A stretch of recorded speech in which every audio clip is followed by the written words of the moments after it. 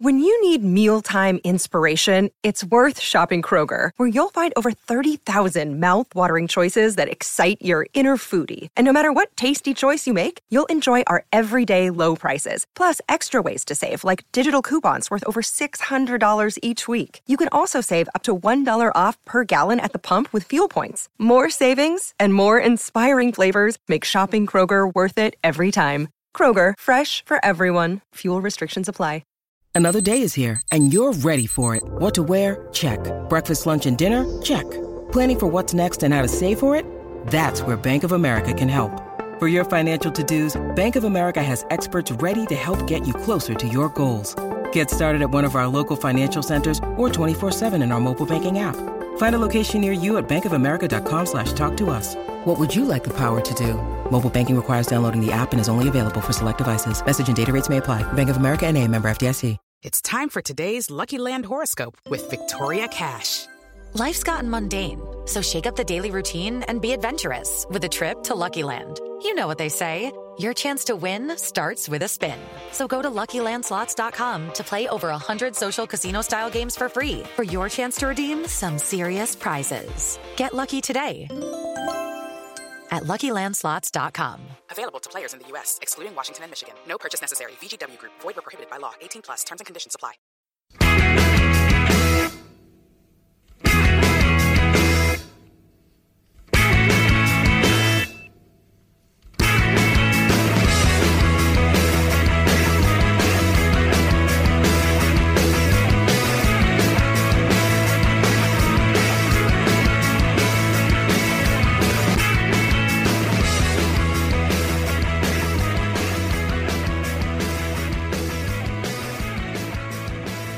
Welcome to Monday's episode of the Terrace Scottish Football Podcast. I am Craig Fowler and I am joined by Tony Anderson. Hello, Craig.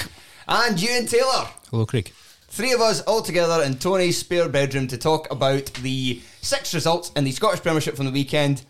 Not really a bad game amongst them. Well, no, actually, sorry, I was at the Hibs game. That was terrible. I was going to say I watched a bit of that and it was... Sorry. I could barely pay attention. I'm invested in it. With the exception of that, not maybe a bad game amongst them. Plenty of talking points, so let's get to them and let's begin. Let's start with the 3 games at the bottom 6, shall we? And let's begin at Dens Park, the big 6-pointer of the weekend. Dundee 1, St Johnstone 1. Dundee going 1-0 up early on through Jordan Marshall. St Johnstone equalising in the second half through Sean Rooney. Mark McGee, before the game, said that if Dundee were to win the match, he would be naked for the rest of this week. So either this means that he's not wearing any trousers for the rest of this week, or he's not wearing any t-shirts. Think how dangerous that is, just walking around naked at all times for a week, and when you've got to go into work, and people are in football stadiums. Did you see him, though, after the game in his post-match interview with his shirt?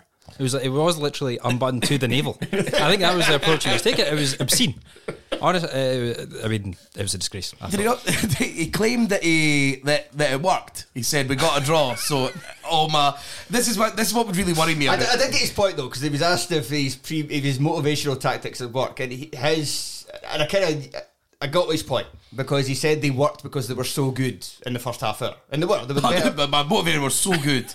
But I just sometimes I worry. Suppose that's the kind of motivation. Like you have to get your players up for it for the start, and then they kind of have to take it for. Maybe he just didn't have any other motivation techniques to fit into the 15 minutes of half time. Because what can you say in those 15 minutes of half time? Okay, lads, this guy's cock out. To show you that I'm even hungry, I'm going to put my fingers to my throat now.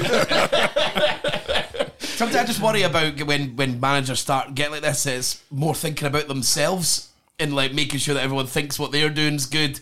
They're in front and centre. And it does really feel like the cult of Mark McGee right now. Yeah, that's what I mean. It doesn't have anything to do with the actual team. The man is just clearly angling for like a Terrace Podcast Patreon episode about Mark McGee's Dundee reign in like 18 months' time. That's everything's just aimed at that. He's just it's quite see-through, I think. But yeah, I mean, I don't know what he could motivational wise maybe put his clothes back on, possibly would have helped. But if I was a Dundee player, I'd be scared and confused. I was scared and confused just reading all his comments last week. I was like, what? Is he alright? No, he's not. He also said as well before the game that he made a big point about having to change things. You have to, if you want to go and win games, you have to change things. You have to be brave and blah blah. And then he picked the same team. But changing things has nothing to do with the heating in your home. They're not the same. I don't know. Maybe the fact it sort of alleviates the pressure and the strain. That's the best I could see about the idea that making it a laugh. And sort of make it less serious, so when you lead up to the game, you're not feeling the pressure so much. That's a good point. So that's the only thing. But I don't know if he was thinking like that. I think he was being very, very earnest with with these ideas. But they did start extremely well, and the atmosphere, I think, was a big part of that. It was good to see 8,000 people there. Craig Cairns was there, and he said that the Dundee fans were there like half an hour before kickoff. Their equivalent of the ultras. Banging their drums for the whole time, like in the big lead up to the game, and then he just said and the St Johnstone fans done the same. They were there, like, they were doing it, and they were just taking little breaks to boo the team when they were just running up to the end of the circle and then just lobbing the ball forward. The classic Scottish football. When a team's not doing well in Scottish football, it's always halfway the line, chipped ball forward. That's always what it is. And the St. A lazy floater. Yeah. And that's what Craig just said. They were just taking little breaks from trying to make the atmosphere good, just to make sure that we're still not happy with what you're doing. Something was very good in the first half. So as I said, Dundee were the best team for the first half an hour. Max Anderson was excellent in the centre of the park. A few other kind of Dundee players stood out as well, but they couldn't keep it going, and St Johnstone came back into things before the half slightly, and then there was a tactical change at the break which really worked in St Johnstone's favour. Not changing formation, obviously, because it's Callum Davidson. He refuses to do that. The only change of formation he will ever do is go from a 3-4-3 to a 3-5-2. Which is wild. Yep. But he did bring off Dan Cleary, who was looking a bit kind of hesitant with the ball. Cleary's not looking like a great defender to me, but he was kind of providing a bit of balance on the right side of that back three as somebody who could kind of take the ball out, do a kind of a discount impression of Jason Kerr. And help some kind of fucking discount and kind of help St Johnstone going forward, kind of more about that than the defending, but he looked very kind of hesitant in this game. So Davidson made the decision, brought on Tom Sang at half time, put Sean Rooney back to right centre back, which on the face of it I don't really like, but it worked in this game because it meant that Rooney was getting forward, because Rooney tends to do, and also Sang. It's not James Brown there, it's somebody who can attack. So you got two players suddenly on the right who would be willing to go down, and that helps St Johnstone get more of a foothold in the game in the second period. I liked the Dundee team. I don't think we get to see it enough. The sort of Max Anderson, Byrne and Adam. I think there's been loads of I've always thought that would work. It's not because there's so many legs now. Byrne's so many legs. 6. Also, 2 of them are Charlie Adams. 5. That is minus legs. There's enough legs there that allows Charlie Adams. It's just 2 legs. Charlie Adams minus 2. Yeah. So I don't think we've got a chance to see that, unless Byrne's been out for large periods of the season. So I was quite excited to see how that worked, and it did seem they were able to put so much pressure on St Johnstone. Yeah, that was kind of how the game went in the early part, because they just Hallberg and Crawford really didn't get much time on the ball at all, and they were both really kind of passengers in the first half. Hallberg improved in the second half. Crawford was taken off with Cammy McPherson coming on, who, well, let me just say, it was Ali Crawford coming off for Cammy McPherson. That entire game went exactly as you would think it would. Just not much input there from the left side of their midfield three, because that's a problem for St Johnstone, that they've only got 2 decent midfielders and they play with a 3. Michael Stewart on the radio was saying that he thought Cammy McPherson was playing like well beneath his level, and he's a much better player than St Johnstone. I was like, what? No, he's not. What? He did. I will say I'm a former Cammy McPherson church choir. Church of Cammy McPherson. I used to attend the Church of Cammy McPherson. I now think that church should be closed down and sold off to Satanists. He just, because he's not done anything. It seemed really bizarre when they were able to sneak money out of them by taking them back for the team when they were doing the pre-contract. Just be like, cut your losses. You've got away with it, because he's not done anything in the first half of the season to suggest that he was going to be a good signing. But I think Davidson, we've seen a big problem for Davidson. Recruitment's been terrible since, and I'm sure St John's fans could sit and tell me it's not all Davidson's fault, and I'm sure it's not. I'm sure there's other people at the club, as there is at all. But St Johnstone is still quite a small club. I would imagine Davidson has a huge say in who they bring in, and Crawford. None of them have really worked well at all, and I know it was always going to be impossible to replace Kerr and McCann with enough quality, but maybe get one or two right, eh? Yeah, the best sign was bringing Callum Hendry back on loan for... Yeah. No, not on loan, but bringing him back from his loan at Kilmarnock. When he was their best striker. Yeah. In the first place. Really. So, He just had a bit of poor time, but yeah. Chris Kane's out for the season, isn't he? And Stevie May, it's I'm no longer going to say it. I'm just done now. Until he goes on loan. I wanted to say this on the last review for the Terrace, but instead, in fact, no, they didn't even run the section because Killian Sheridan's section was too good to really cut down. So we were going to do matchmakers, and I proposed Stevie May to Falkirk.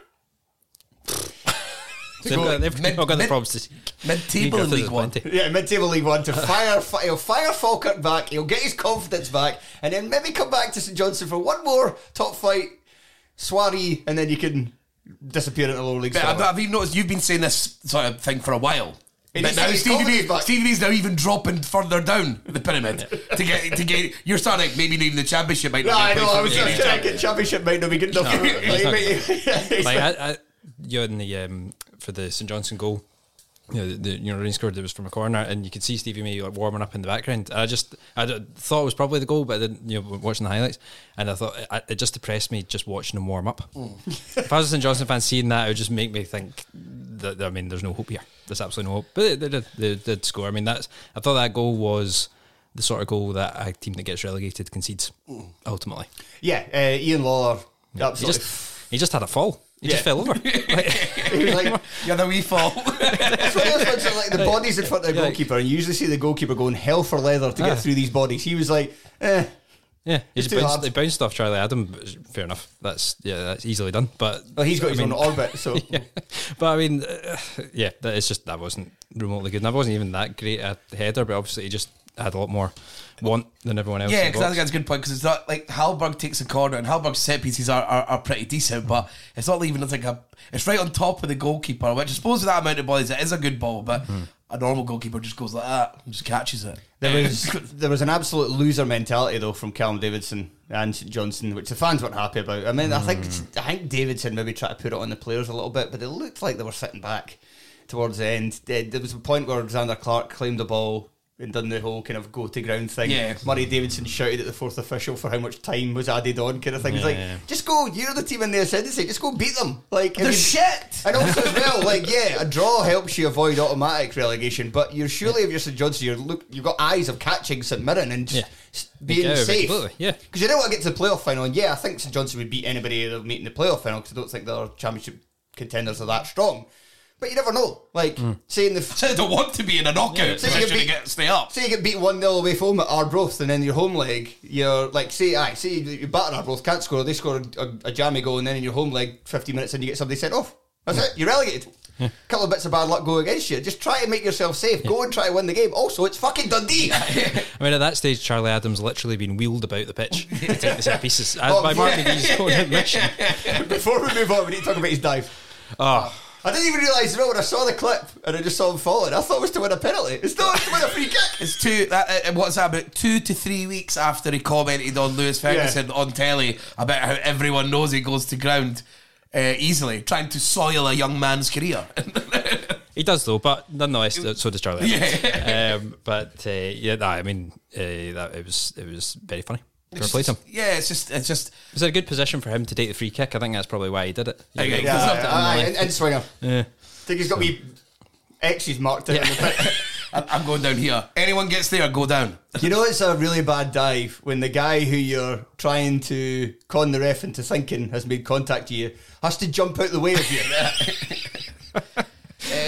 The return of Sean Rooney though, massive. And then I think you would tell me he's a clutch player, Fowler. Yes, already. He does come through the clutch. Yeah, so I mean he's back. He's old Texas Fowler here. And you were I heard you talking about him on the fullbacks pod, and you kept him in your top 12. Yeah. And a wee bit of vindication, because exactly the reason is still whenever you're really, really needed, Rooney steps up, and this is arguably their biggest game of the season so far, outside maybe the European games or whatever. And I liked him screaming at the crowd as well when he scored. Aye. And I was kind of thinking, it's a shame that he didn't get the chance to do that like last season when he was winning 2 cup finals for them. But that's Dundee down here, Kilbank.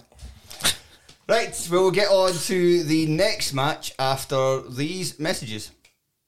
It's time once again to tell you all about Manscaped, the leader in below-the-waist men's grooming. Now, we're coming to the business end of the football season, when while personally I've only got eyes on the Scottish Premiership and the Scottish lower leagues, I know that a lot of you will be keeping an eye on the Champions League. Is it going to be Man City? Is it going to be Liverpool? Is it going to be Real Madrid? Is it going to be Villarreal? At this point in time, we don't really know, but what we do know is there is no better option for keeping your family jewels nice, clean and tidy than Manscaped. Make sure you're keeping everything under control so that when you get into that scoring position, you don't blow it harder than PSG in a second leg fixture. Am I right? Come get the best ball products your money can buy with the code TERRACE at manscaped.com for 20% off and free delivery on your order. Now, I've spoken a lot about Manscaped in the past. I think it's a great product. I think that most men should be looking after their below the waist, their pubic region, I think we should say, because nobody likes it when it's all messy and it's all smelly. Who wants that? That's not a good time for anybody. It's not a good time for you. It's not a good time for your partner. It's not a good time for any hookup you might have.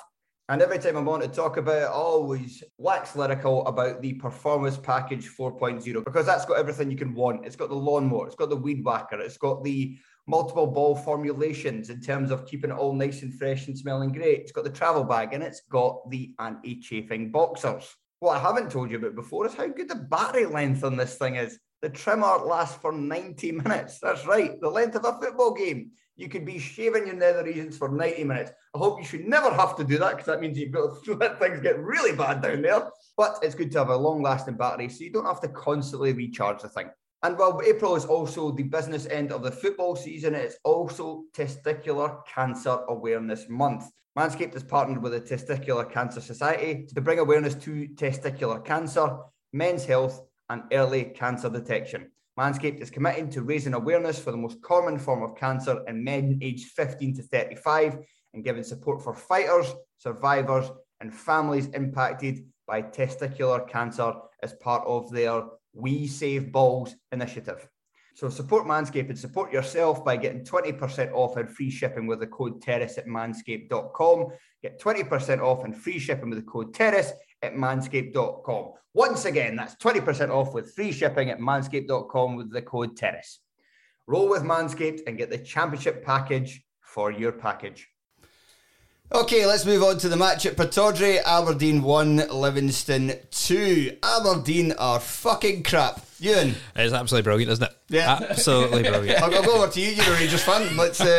Jim Goodwin, singular, in all his games at Aberdeen so far. I mean, they're rotten. I thought the team had the air of a team that he's picked because he thinks those players, possibly with the exception of Lewis Ferguson, will be there next season. In which case Aberdeen are in trouble again next season. I mean, obviously they'll recruit in the summer, but I mean that's the only reason I can think he wouldn't have played Ramsey and Ramirez, because presumably Ramsey might well be a deal right back over Calvin Ramsey. I mean that's. It's both. I mean I'm sorry. I mean Aberdeen are in relegation trouble. You have to play your best team. Absolutely. I would suggest, to not. I mean to play like Marley Watkins. I mean a Jim Goodwin team cannot play a false nine. I'm sorry. he is not clever enough to do that. So I mean, I quite like Jim Goodwin as a guy, but I mean, I don't think he's a great manager. I don't think he did anything to really deserve that job either. I mean, I think, he was on a good run of form with St Mirren when he got that job. If Aberdeen had sacked Stephen Glass a month before or a month after, he's not getting the job because he wouldn't have been in a good run of form because he wasn't doing that good a job at St Mirren. He was doing exactly how he should do at St Mirren, really. Yeah, he had them where they should be. Yeah, because that's exactly. I think I said this off air, fella. That's why he never got linked to the Hibs job, for example, because that was during when he hadn't won in about 12 games. Yeah, exactly. And then, but he went on the good run for when the Aberdeen job came up, and he got that one. Yeah, you just because I think St Mirren would be in the same run of form they're on now with Stephen Robinson as if Goodwin had stayed. So, and he wouldn't be getting linked to any jobs. So it's just, I mean, I think it was a sort of knee-jerk appointment. I think Aberdeen are in trouble. Also, played 4-2-3-1 with a centre midfield three of Conor Barron and Lewis Ferguson both sitting and both doing the same job pretty much as well. And number 10 and Ross McCrory. Sorry, what? Yeah, I mean, I used to quite like Ross McCrory as a Rangers player, but he you could. I mean, the sending off is basically exactly why he doesn't play for Rangers anymore, because they both come from him not being good enough at football. Because he takes 2 bad touches, and I think actually the first tackle's a red card. Yeah. But he gets away with that one, then goes into another one after another bad touch. He's not good enough in there to play centre half, and he's not good enough at football to play centre mid, probably, or right back, or certainly not right back. So what is he? He probably. I mean, I think in time he'll be a decent enough centre mid.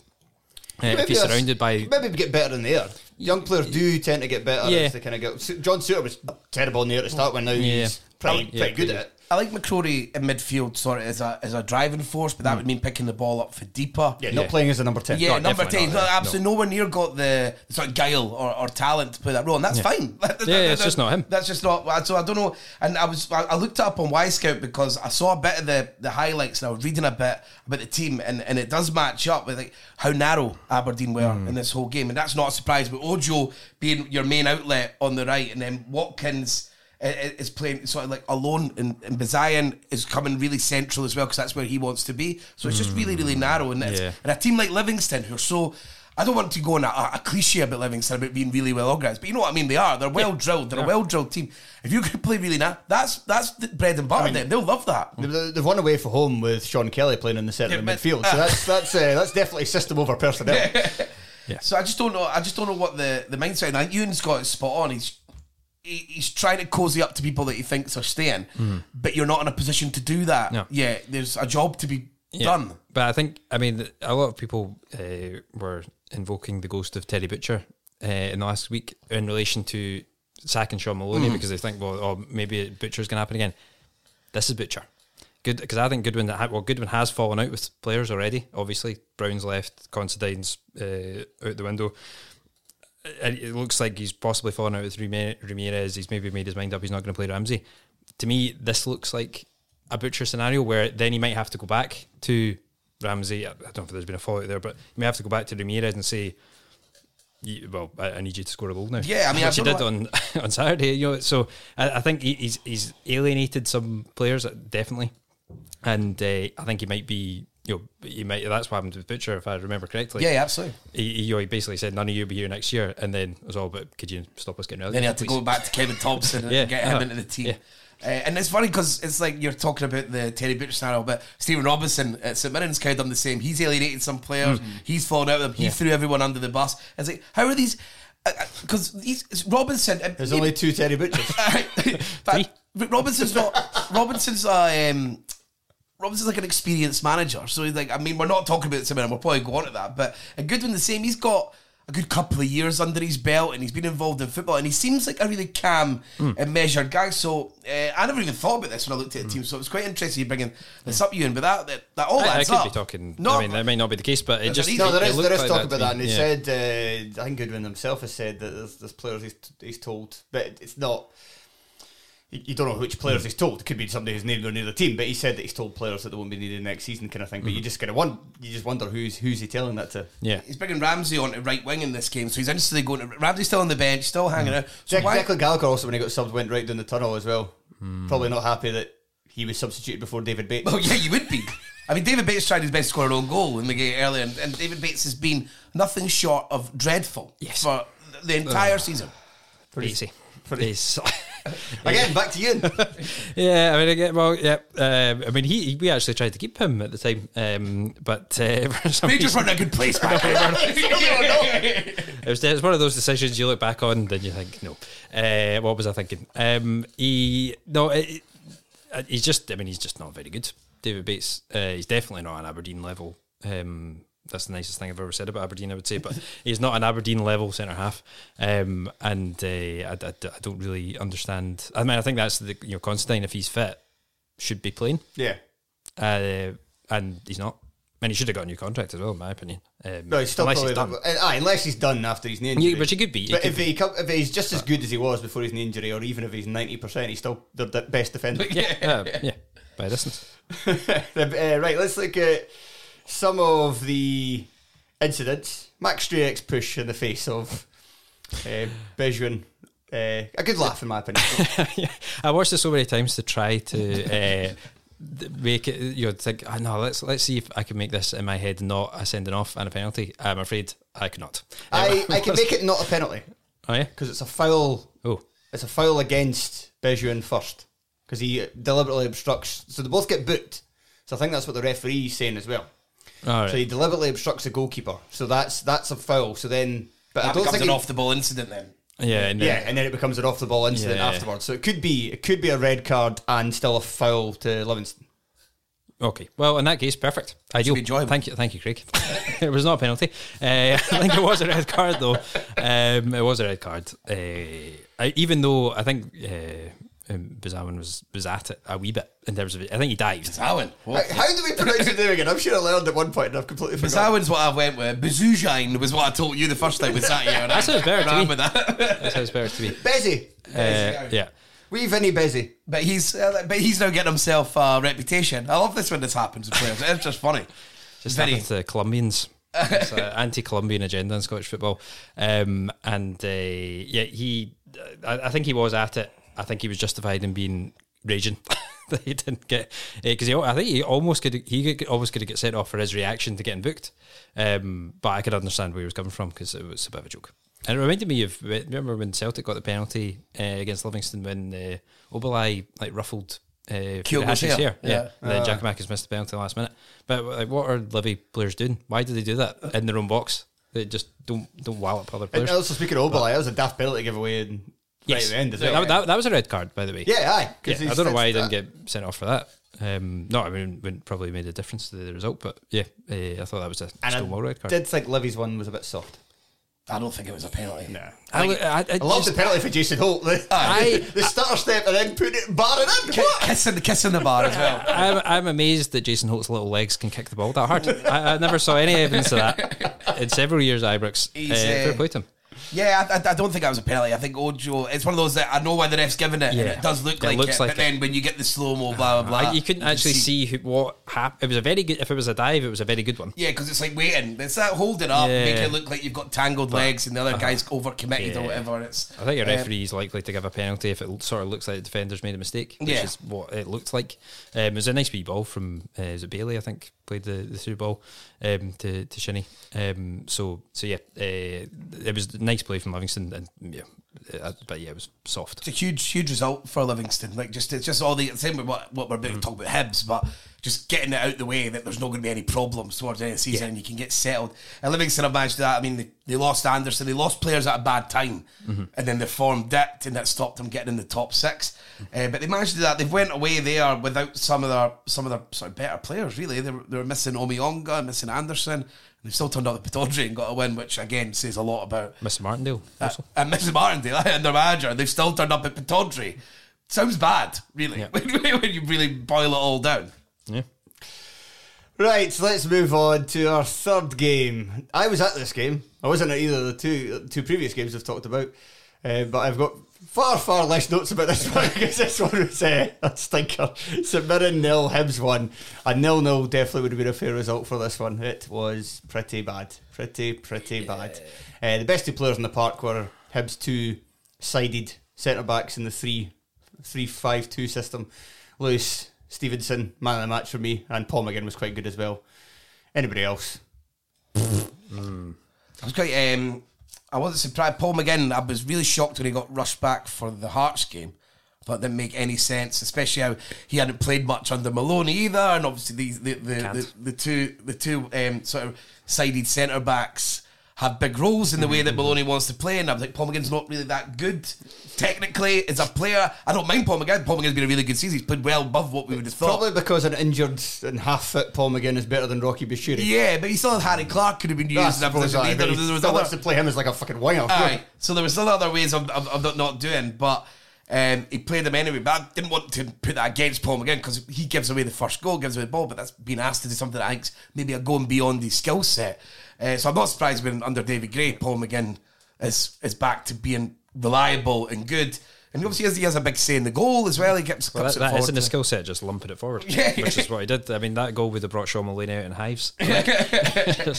Agricultural pass forward. Harry Clark been quite useful playing from the right, which would be a surprise to Sean Maloney also. And I thought it was really well taken from Ewan Henderson. It was a really good finish. A lot of him sounds like he played well. I still thought maybe I was just blinded by the fact that I think he's pish in general. I thought he was really good. I thought he was good at Hampden. He was good at Hampden. I don't think he was good against St Mirren. I think he'll turn out to be the best of those of that transfer window that's just passed for Hibs. Because I know, Phil, you were the same. Me and you spoke. I think we done this on a transfer pod that we'd done, and we were talking, and we both fancied Henderson to be quite good. I think he's got the talent to be good, but we are getting. It's just massive for him. He's lost Maloney now, and Maloney was obviously a guy who had a lot of faith in him because he coached him, and now he's there. He's really going to have to do it, because if he doesn't do it here, there's nowhere for him to go. He played for Dunfermline, Ross County and Hibs and not pulled up trees anywhere. So it's going to be big for him that the manager fancies him, or he's going to drop down the leagues. Well, it's good for him to get a goal, and it's good for him to... Yeah, maybe I was wrong, because I do tend to believe fans who watch the game a bit closer than I would will say that Henderson played well. I don't think he played that well. I don't agree, but fair enough. But it'd be good for him to get the goal and maybe start getting some performances together, because he is on loan for Celtic, but he's signing in the summer for a 3-year deal. So a lot of these guys. Yeah, you didn't want to be like, well, Bashiri, I think you've got an option. I think you've got an option to say, apparently we want to use it though. go waste. Why? Well, I think with Rocky Bashiri, I've said this before, he's 22 and he does have some attributes. One of them isn't jumping. And he's like timing and that. It's not jumping and not being a bomb scare. Yeah. So I mean, he's strong, he's quick, and some of these tackling's decent. So I think there's attributes that they see that you could maybe want to mold, but I still think it's high risk going for him. I wouldn't go it, but I could see, because I've done this on a podcast about all the other best centre halves in the league when they were 22, playing a much lower level than what Bashiri's playing now. Like Goldson with his own, like Starfelt, Carter Vickers, all of them really low when they were 22. So I think we forget sometimes 22 defenders aren't normally playing at this level. But that's me being very kind, because he's not been good. And he gives me a heart attack every time there's a cross. He can't. You look like the kind of guy you can play centre in a back three, but we always have to shift things around, because he has to play right. Cannot have a guy who can't jump as your middle centre, because I'd be like, because we could put Porteous out on the right hand side. Yeah, of the back get him to really get forward. He'd be really suit it, but we can't. We have to just keep him in there. But I'm just glad the season's over now, because that's solved. Lewis Stevenson, I thought, played really well in the game for when I watched it. Yeah, he was the best player in the park. And Doyle Hayes was boring again. Doyle Hayes did his usual. John Yeo was rubbish until he put in that ball for James Scott, and then he got a bit better after that. It seemed to kind of shake some life into him. James Scott was alright, I thought. For the first 10 minutes. I was on the way down to a pub to watch the game in Leith. And I got there, and then they didn't have the commentary on. They were putting the jukebox. Stay in the afternoon, though. You not just put the game on, but.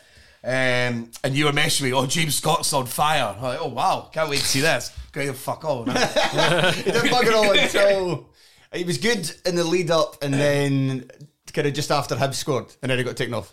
And Harry Clark again. I mean, that's him being involved in like 3 goals. Like, I mean, it is an assist. His touch is really good for over there, and then he makes the tackle. And obviously he set up a goal against Hearts, Jay Wright's goal, and obviously scored in his opening game. So I mean, he's a really good player. He is a very good player. So, I would have taken him. When Rangers sold Patterson, I would have happily had Clark in. I mean, he couldn't be any worse than the Polish boy that hasn't played at all. Zikowski, not even on the bench. I forgot about these days. Yeah, so do I all the time. So I mean, I think Clark has the physical attributes to play at an elite level, and then he's not a bad footballer alongside that. So yeah, I mean he's on loan again. 18 months deal, but there's break clauses in it, which is what worries me. Come on, surely Arsenal are going to. As we often say, regardless of how good players are up here, no, Premier League team working on something. Well, they've done it already. They've done it to Ross County, so he could cut the Hibs. So they've already done it. How much higher is he going though? Well, Rangers tried to buy him.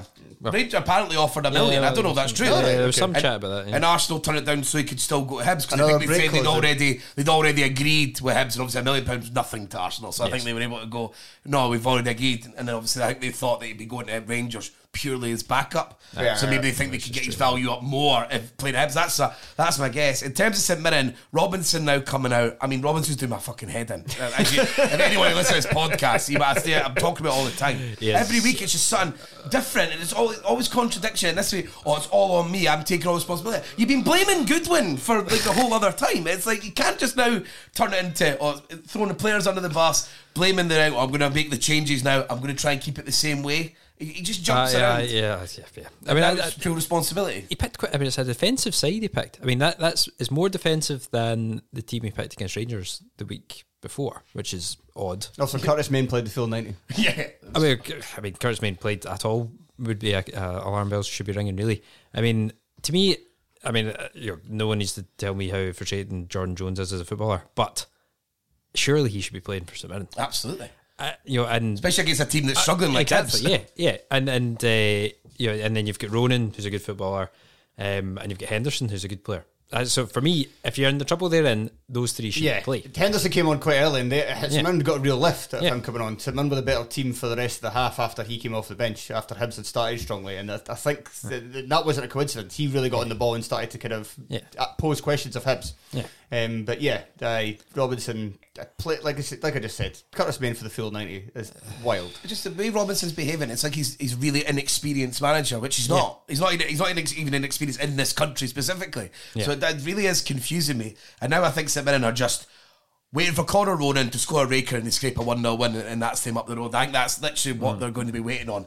But the problem with this stage of the season, you want it to be now. Like what happened for Hibs there, you get a break and you take it and you're done. That's Livingston. Now, because the minute that it gets to 3 games to go, then it is just a problem. You cannot win in 3 games. So I really want that to be happening in the next couple weeks, because Hibs are the team you kind of wanted to that point. They've just lost cup semi-final. This manager's just been sacked. Disarray, not been winning at all. So again, we'll get them to our place and we'll get a result there. But I mean, try to chuck it away. I mean, the Tanzer hit the bar after it, and then it all started to get really scrappy, and St Mirren were creating chances. But I'd start to worry if I was St Mirren a lot. They die again. Butcher vibes. Yeah, I still think they'll be all right. I still think Aberdeen will be all right as well. I think St Johnstone have just got a wee bit too much ground to make up at this end of the season for a team that doesn't look that good as well. And it's just, when you look at Aberdeen and you look at St Mirren, yes, it's very much, again, going back to the Terry Butcher season at Hibs, where we just kept saying every week, well, Hibs will be fine because they just need one win, and it never came. But usually that win does come, because it's very hard to go that many games without winning a match, like almost by accident, like especially one of them will be against Dundee to play like as a terrible opponent, and like they just give you a couple of goals, or they can't finish their chances, and you score a scrappy one at the other end. I think both of these teams will get at least one win between now and the end of the season, and that should be enough for them. But the fact that there's 2 of them means that one of them might do it, and I really hope against it's each other. Against each other. Yeah. It's a Ronan rocket against Aberdeen, and then Aberdeen in real trouble. Aberdeen fan. We've never been relegated for the top flight. Get down now. Everyone needs a turn. Right, Ewan, I've got a question for you. Go for it. Say that Rangers were playing away from home to a team. Say they were 1-0 up and then had the man sent off, and then they conceded a goal. How many teams would you rather play at that point forward over Motherwell?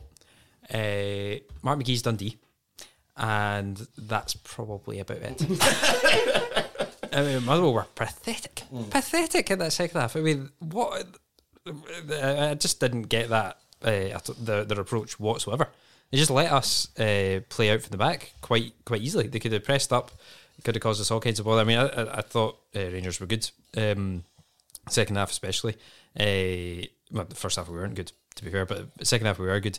But we were allowed to be. I mean, we've probably never had as... I mean, we had like a front 3 of Passion Scala, Nobody and Scott Wright, and absolutely tore them to bits. I mean, what happened there? So yeah, it was good, really good from Rangers' perspective, and we've sort of shown we've got a bit about us in the last week and a half or so. That's a really good point. I think the first time a bit of issues have come up, Rangers have come out swinging, and I think that's really, really good for Van Bronckhorst. Yeah, he needed it. He needed it, because if those 3 games go the other way, then I don't think he's the manager next season. Because the thing for the Old Firm is something, you don't get a lot of adversity a lot of the time. It takes like specific weeks when it happens, because it's not like with everyone else. You are picking up wins, you're churning them out. Yeah. So like even when you're thinking, I'm not convinced by us, it's always hard to really push anyone because you're like, right, the wins are still coming. But they got adversity here because they were playing teams obviously in Europe and then Celtic back to back, and then this game. The red card actually works in Rangers' favour now, kind of, because it's like there's a whole week of everything going against us. Braga should have hammered them, and then it never happened, and then they got a goal and they were hanging on. It takes you extra time, which I think that's fucked up the next period against Celtic, who've already turned us over in two quite different ways, which is what that panicked me from a Rangers perspective. Had they been done over, and then they'd also done a number on the Ibrox, then go in extra time as well. Rangers still to step up then, brilliant. And then for this, another bit of adversity. So if you're Rangers, you start to get a bit buoyed. Yeah. I mean, if we're going to be successful this season, it's obviously not going to be in the league. But if it's going to be in Europe, then we're going to have to.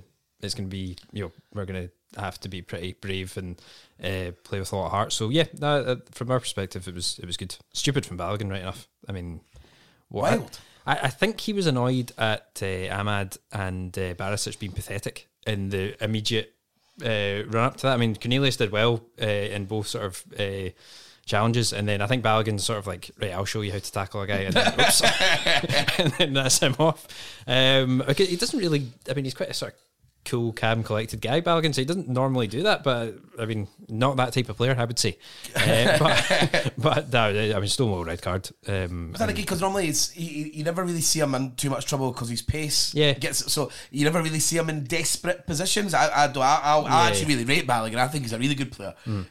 But yeah, I've never seen him do that. He got so carried away. I think you're spot on. It's just pissed off at Diallo, who, I mean, I felt for him getting taken off because this is like getting a chance, but he never scored. Is it just a case he turned up at his debut, was so good against Ross County, he was like, he was quite good. I can't be arsed for this, and then just.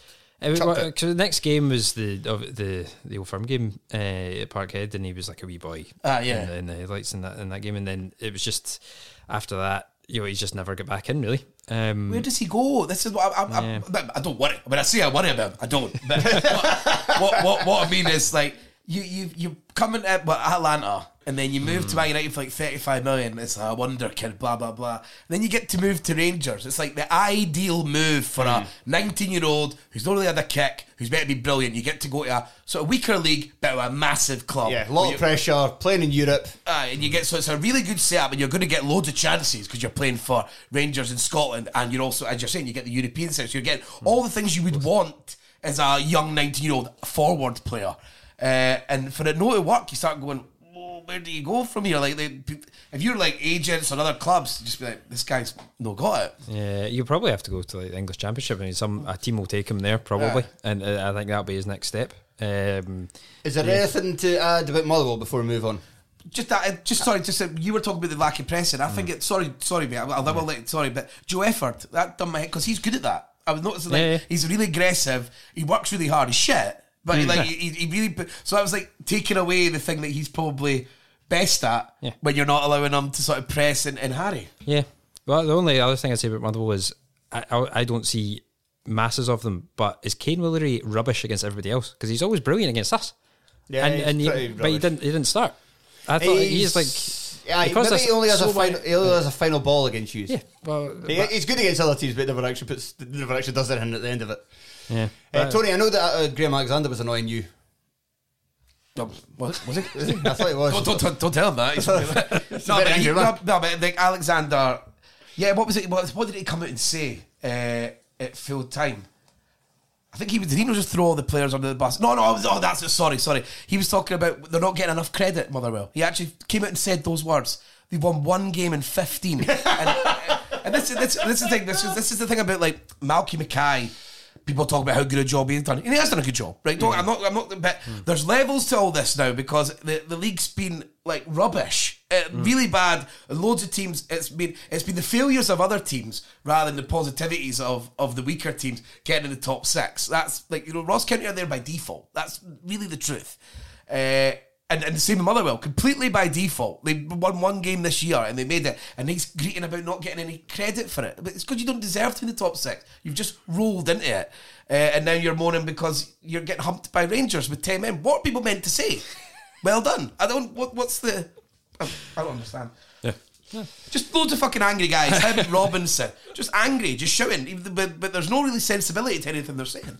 Right, let's move on to the other team in the title race. That was Celtic beating Ross County 2-0 away from home. I didn't watch this. Tony, I don't know if you watched it, but you're a Rangers fan, so I'm assuming you watched this closer than your own match. Not at all. No, I was flying a kite with my daughter. Oh, right, yeah, very nice. Got stuck in the roof of a neighbour's house. It was. I watched the end when I heard it was nervy. I mean, it was one of those games where it's only nervy if you're a Celtic fan, because actually at the time, if you watch it back, Ross County were never scoring that game. They never even looked like scoring. And Celtic did most times they went forward. So, we obviously you always have these games where if you're only winning by a goal, obviously something can happen. It happened to us at Ross County. But generally speaking, you considered 3 goals though. We did, yes.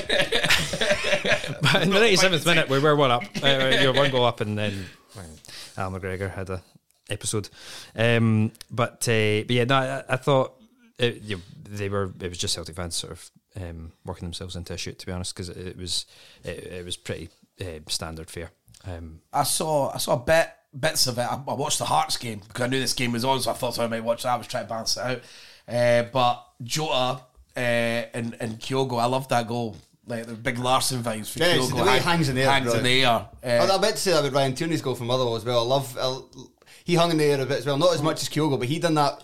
Ryan Tierney done that jump that I love to do where players are just so thin, like the body shape is just like just a big stick jumping in the air, like they have like their arms close to their sides and just kind of jump like almost like leaping like a salmon, basically. And they don't really put much neck muscle in it as well. It just sort of drifts off their head and it goes down at the corner.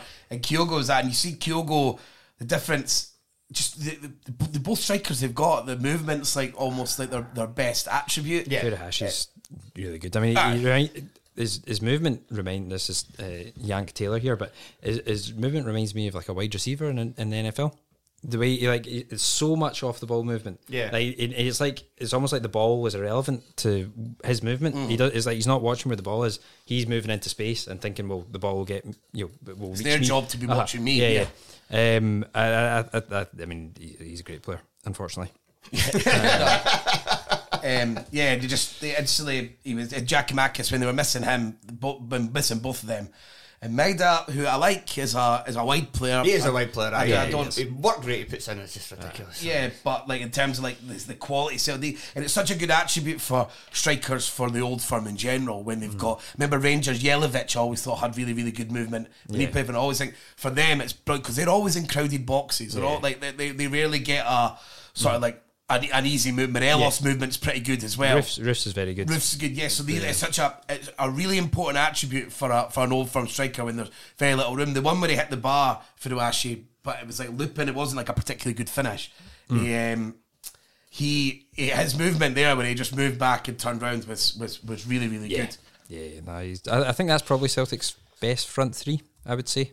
I mean, Giakoumakis would have an argument there, but I think Abada would have an argument as well. I think that's the best front three. I mean, I think Maida's not as good a footballer maybe as Abada, and Abada might surpass him, in maybe in 18 months, a year or so because he's young. But 20? I think Maida's movement, it's not his movement really. It's just there's so much of it. His work rate they sort of need that, I think. And I read that Hatate had a good game, which I think is quite important because he got slated by friend of the podcast Stevie Din. For his performance in this game? Yeah. All right, okay, maybe they didn't play well then. I don't know, Stevie, I mean, do we take his word for anything? Maybe not. I think Hatate is going to be one of the. There's obviously so much quality there. I mean, there's no doubt. Yeah, he's a good player. After a pre-season, we might be talking about him. When we have to put in our predictions, I'm going to go for Hatate to be Player of the Year next year. Okay. Off the back of a pre-season. Because when he came in and it was like, there was no time to think, no time to take a breath for a guy like him, and he was really good. But you can see it's just going down. He's only getting 50 minutes out of him. Speaking of predictions, I'm pretty sure I got slighted for saying Hearts would finish 4th this year. I was wrong. 3rd. And speaking of Hearts, what a team! What a squad! Absolute team! What a squad! Like, you see the players out. Like, I saw Nary's toe poker put up. Like, too much excitement. They're brilliant. They're brilliant. I love it. It's great. Honestly, like the last 5 years, Hearts have been dug meat for 5 years. For 5 years. Like from Cathro walking in the door in late 2016 until this season, we were pish. Rubbish. Terrible to watch. Even when we were finishing in the top half, we were ridiculously dull and, either limped there under Cathro or finished, I think, bottom scorers in the league under Levine and just managed to claw away into the top 6 from having a ridiculously good defensive record, because that was the season where Christophe Berra was putting one of the best centre-half performances I've ever seen from a Hearts defender before his hamstring snapped into bits, and then that was him done. But that was the season we also had John McLaughlin as well, so we had a very good goalkeeper. Didn't last very long. But when Nary's poker put up the players that were out missing for each club, I think there was 7 out for Hearts, and I think every single one of them would have been in the starting 11 if they were playing. So Kingsley, Halkett, Suter. So it's the entire back 3 are all out. Halliday might have started the left back. You've got Biringame's out as well. Devlin wasn't fit enough to play. He probably would have started as well. Sims wasn't out, but Nielsen said afterwards he'd taken a knock, so he was only fit enough for the bench. Who else is that? Who else plays in the... Who else plays for Hearts? Michael Smith. Michael Smith. So he was out as well. So Hearts are missing pretty much their entire back 5 and their main goal threat and two of the best centre midfielders as well. And still went away to Dundee United, and a Dundee United team who are still playing for Europe, and Hearts nothing to play for. United had a better start, much better team even before the goal comes from a Gordon save, and even before then they had a chance from a corner, and they were certainly a better side in the opening 10-15 minutes, but then from about 20 minutes onwards, Hearts were great, and United put a wee bit more pressure in the second half, and then a great goal to equalise after Hearts had gone 2-1 up, but just the football that Hearts were playing, and just... It's great. It's great watching your team when they're just good to watch. And there's goals everywhere in that team as well. Ginelli chipping in again when having his one good game in 7, as he tends to do. And I was slating him. My dad. Woodburn even played well. I had my dad round who knows a big jambo, because I'm a family and I was making dinner. And they were all sitting watching, and I'm slating Ginelli, and then he was like, oh, he scored, and he was ripping it up, and so I was like, oh, maybe I'm wrong again. Woodburn's crap though. Something negative. Yes. No, he came on. It was good though, I thought. He done all right for one of the goals, didn't he? He actually came on and played centre of the park, which might be the key to Woodburn, because doesn't score enough goals. Well, we play him as one of the wide 10s normally, and I just don't think he suits that. And he's actually looked alright a couple of times. We've played him as a false 9. So I think he just maybe try to play him in actually the centre, and he might be good. It was Makarev went off injured as well. Some people say that. Because when I saw the body go down, I was like, not another injury. And then as soon as it was like, it's Makarev, it's fine. It's like, Devlin's going to be fit again soon. Don't need him. Halliday will be fit again soon. Don't need Makarev. So if anybody's going to go down injured for that team, I think actually, out of that entire team, if anybody go down injured, with maybe the exception of Mackay, Stephen or Ginelli, Makarev, it's fine. Yeah. What a goal from Dylan Levitt though. Archie game of Leicester. I thought, unbelievable goal. Wee Meg on Herring. Yep. Aye. We had a great game apart from that though. He did. Peter, please sign a new deal. Please sign a new deal. I thought, do you see how slowly Herring ran for the last goal after he plays the pass? It's the slowest I've seen a man move on a pitch in Scottish football this season. Never seen he walks on the dog. Blowing out his arse at that stage. And I think he passes it to Mackay, and he's like, I should probably keep going forward here, but I really can't be arsed. And he's just, watch it back. A very, very slow man. But yeah, it's just, I'm sorry, it's just great being a Hearts fan. Fair enough. Enjoy yourself. Europe to look forward to as well. Spoke to my boss this week, and like, Barry Anderson, apparently he's got some holidays at some times where there might be away games. I'm like, oh my God, if I get paid money to go abroad and watch Hearts play football, that's better than being on the telly, in my opinion. I mean, the sloppy writing, because you'll be pished in the middle of the square just like everyone else. Now he's just lost the opportunity to go. Hey, that's Joe will get to go now. So anybody who's been on a away trip knows that the lagers do flow before the game. The trick is just not to get too drunk that you fall asleep and miss the match, or the flight home. Dundee United just can't win when they go ahead. That's like seventh or 8th game. I was reading an article for Alan Temple who was talking about, and that's what he's saying, they've dropped 16 points in the last 8 games, and they've been ahead at some point in all of them, and they've only won 1, which I thought that kind of goes against your sort of sensibilities when you think about Dundee United from last season and this season, where you think a bit stuffy and they're tough to score against. So I mean, has Siegrist maybe gone a bit off the boil? A wee bit, yeah. Definitely has. Is it the proverbial heads turned? He still made a number of incredible saves this season, but he's made a lot more mistakes than he did last year. That one he made for Mackay when he just double-handed it away, that was weird. There was actually a lot of shit goalkeeper performances this week. Xander Clark looked a bit all over the place in the highlights, the St Johnstone game. Obviously Liam Kelly scored Ian Lawler. And Siegrist, I mean, Kelly, Siegrist and Clark, if you listen to football Twitter, they're meant to be the best goalkeepers. Apart from Gordon. Well, yeah, that's what. But they're obviously miles behind. I even thought Craig Gordon could have done better for the Edwards goal. I know you're not allowed to criticise Craig Gordon, but you're in my house, you're more than welcome.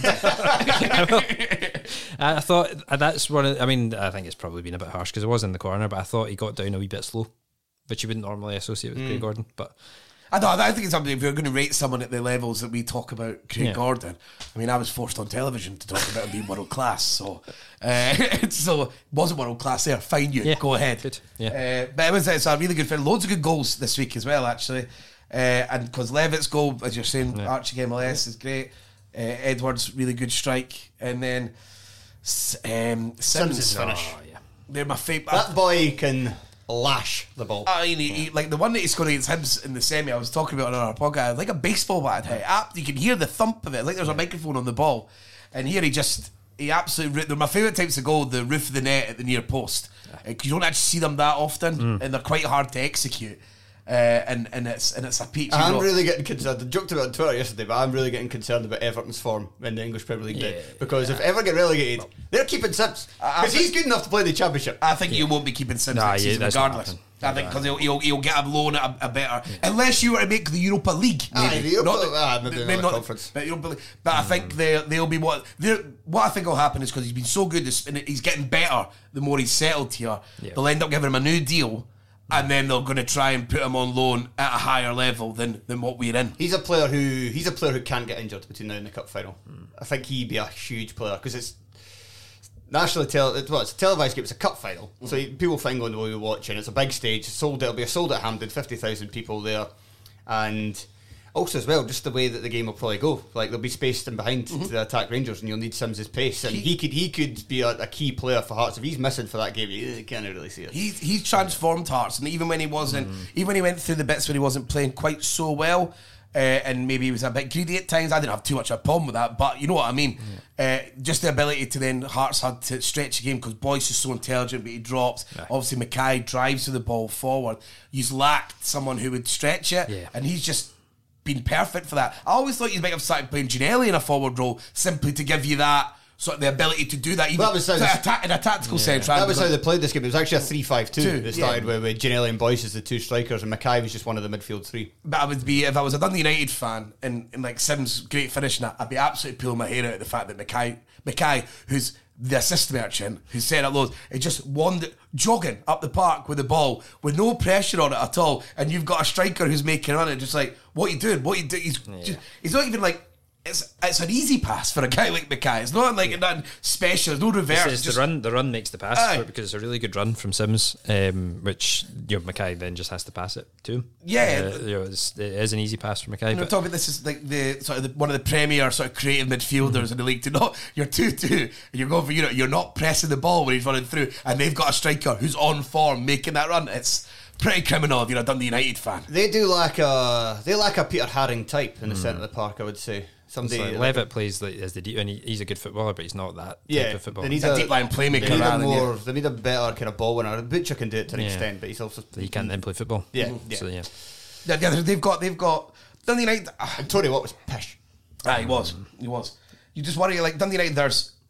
If they invest a bit, there is elements. McMahon was back in the team. I was quite interested. He was actually all right. Yeah, because he's been, and him and Graham both played in this game. But I don't know. I think Dundee United, there's clear holes in the team that if they invest a bit, like you don't need to be like a Dundee United expert to see exactly the types of players that they need. It's mainly just like the spine of the team. Because if what is good, I know he played poorly in this, but if you put a goal scorer beside him, I think they could be like, that's not Nicky Clark. And also play him through the centre. Yeah, let him play there, and then just get McNulty so far to fuck, man. He's rubbish. He's stealing a wage for absolute like a decade from like Reading and wherever else he goes to.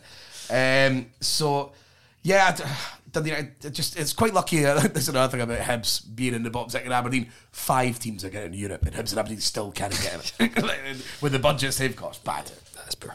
You know, if I give Alexander's going to end up getting them into Europe, and be like, "Nobody give us credit." I got Europe. And that soundbite will work in the future. But like anyone who knew, be like, they won 2 games out of the last 18, half a season. It was kind of like that with the finished third under Robinson. They only won like 2 of the last, something ridiculous as well, but done it because that was when Aberdeen done the same, went through just a horrendous drought around about the same time, and it was almost by default. But yeah, what a bloody cheery end to the podcast that was. I feel 10 feet tall. Right, Tony, thank you very much for joining me. No worries. Thank you very much, Ewan. Thank you. And thank you to everybody for listening. We're about to record a Patreon where we're going to look forward to Rangers in the semi-final of European competition. That is the semi-final of European competition. That's exactly what I just good, said. isn't it? It's good. Yeah, More teams should try that. If that doesn't sound like fun to you, then we've got a whole lot of other stuff coming up. In fact, I don't even know when I'm going to put this podcast out. I might actually save it for closer to the game. Actually, I don't know. I'll make up my mind once I get home tonight and have a think about it. But if not, there is... The listeners don't need to know you're working. if not, there is Craig Cairns is speaking to Craig Anderson and an Arbroath fan to get both of their thoughts and their emotions and then kind of how their evening panned out last Friday in that epic end to the championship title race. And there's also going to be hopefully Tom Watt talking to a Clyde fan because Clyde are moving out of Broadwood, so that should be very interesting as well. And we'll have some of our other kind of set play stuff going up this week, so make sure to check that out. That's patreon.com/Terrace Podcast. Right, thank you for listening. We'll speak to you again soon. Goodbye. Bye. Bye.